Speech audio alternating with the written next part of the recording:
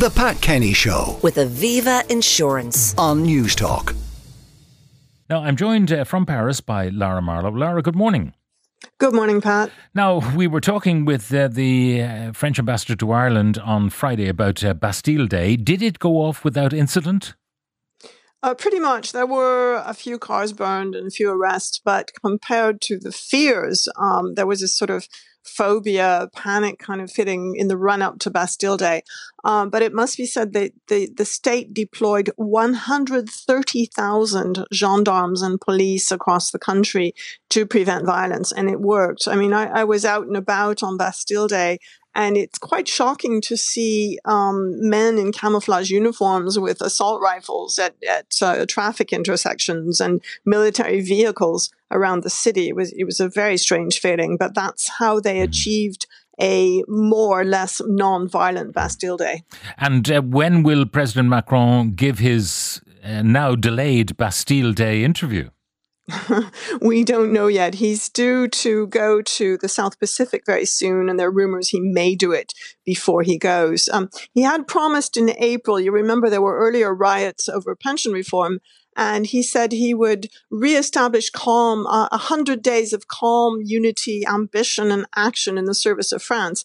But instead of calm, ambition, and action, we had nearly a week of terrible riots, the worst in living memory. So I think he doesn't want to be challenged by that. He doesn't want to be challenged about that by an interviewer, which may be why he's delayed his interview. Now, you've been writing about the rioters, and of the 3,600 people detained, 1,149 were minors, and some of them as young as 10 or 11 years of age. So things are going wrong for these kids very early in their lives. That's right. They're consigned to these immigrant banlieues, which are ghettos, really. They have examples of their older brothers, and also in many cases, they have single mothers, or the fathers are absent. The parents are just unable to cope. The parents have been brought up in the same way, in the same condition. This has been going on for 2, 3, 4 generations in most cases now. And a lot of them drop out of school towards the age of 14, 15, 16. And then they get drawn into drug trafficking, first as lookouts and then as dealers themselves. And that, of course, puts them in conflict with the police. The police do innumerable identity checks, as that's their way of fighting the drug trafficking. And so these young people see the police as enemies, and sooner or later it explodes, and we see riots like those we saw earlier this month. And they are prepared to destroy, if you like, their own environment, because in a sense, even though they might be second or even third generation migrant families, they feel in some way they don't belong to France. Exactly. And they don't belong either to Algeria or Tunisia or Morocco either. They are a lost generation. Exactly. I was very struck. I interviewed a teacher from the banlieue, a young French woman who's very devoted and works in amazingly difficult circumstances. And one thing that really struck me is she takes her students on field trips into central Paris. And she says they're just astonished. They're, the mouths hanging open, and they just say, wow, look at this building, look at this street. Can you believe it?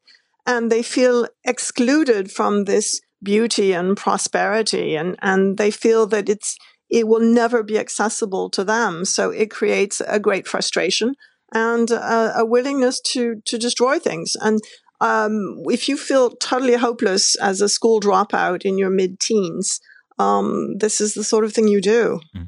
Now, the teacher you spoke to, Ophélie Roque, she thinks that schools are part of the solution as well as maybe currently being part of the problem, because there's almost lawlessness in the classroom. Mm-hmm. She has a lot of good ideas about how things could be improved, and I hope that President Macron will listen to people like her, because he says he wants to understand what happened and why. She has one class this coming year that will have 42 students in it. She says that's just too big a class. The other problem is that it's very, very it's almost impossible to expel a student.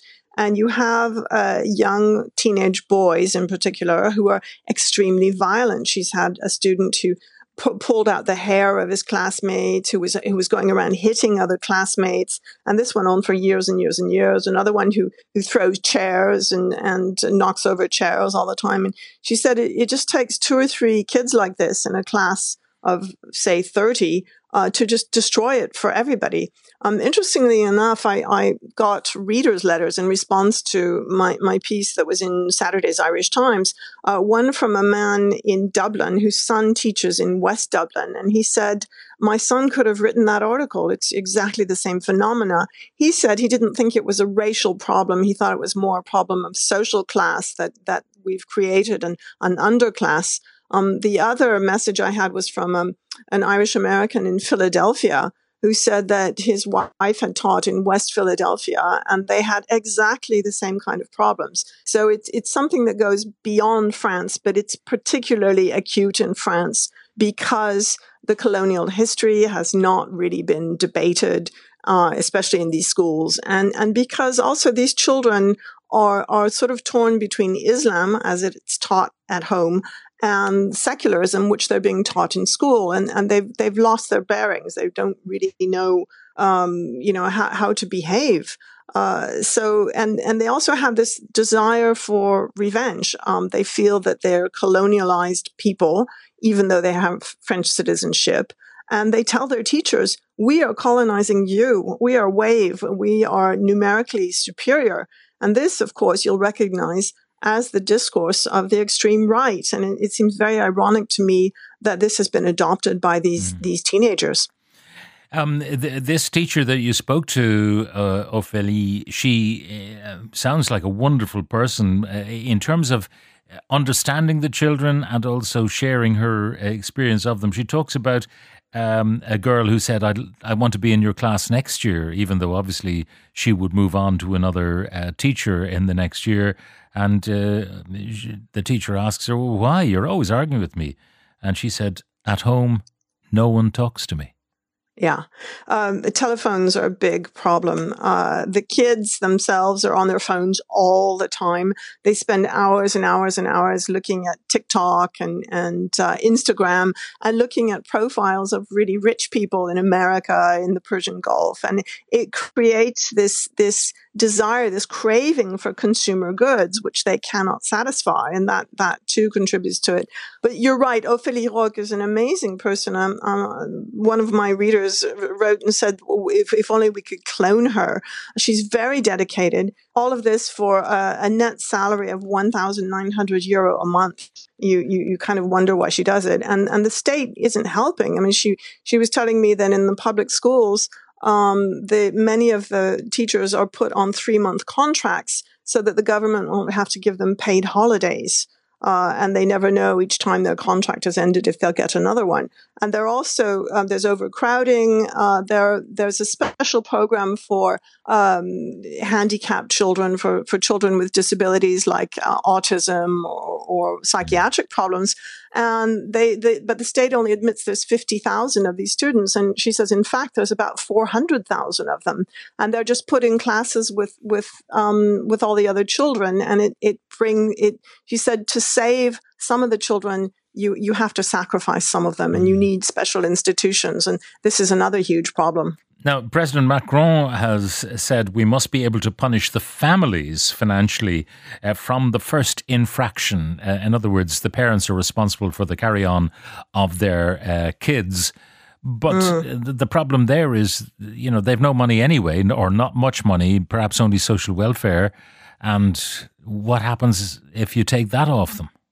Exactly. I mean, she actually had one student, an African boy whose single mother was a cleaning lady, and he kept fainting in class, and he was found to be malnourished, and his mother wasn't paying for him and his sister to go to the canteen. So they were getting only one meal a day, which isn't enough for a growing teenager. The school then agreed to pay the canteen for him and his sister. And she said she had another student who was falling asleep all the time. And it turned out he was working at night at the Pizza Hut because illegally, of course, his mother was a drug addict and he was supporting his brothers and sisters. So when you look at the root causes of some of this behavior, it becomes much more understandable. And she has a great deal of empathy for these students and really wants to help them. And she said that if you have an unruly class, she said, sometimes I know that only 2 or 3 students in a class of 30 are listening to me and are absorbing anything I'm saying. But she says it's worth doing just for those 2 or 3 students. Yeah. Do you think that there's any awareness in French government that literally pouring money into the education system is part of the solution? I'm not sure that pouring money is actually the solution. I mean, paying teachers properly and contracting them properly. I mean, exactly. The future of France is in the hands of these teachers, and they feel unappreciated and ill-treated. I think it really needs education. That's the answer. And it's not just book learning that they need. I mean, if you're a child from the banlieue, you're marked by the way you dress, by your manners, by your accent. They need to be taught how to survive in mainstream French society.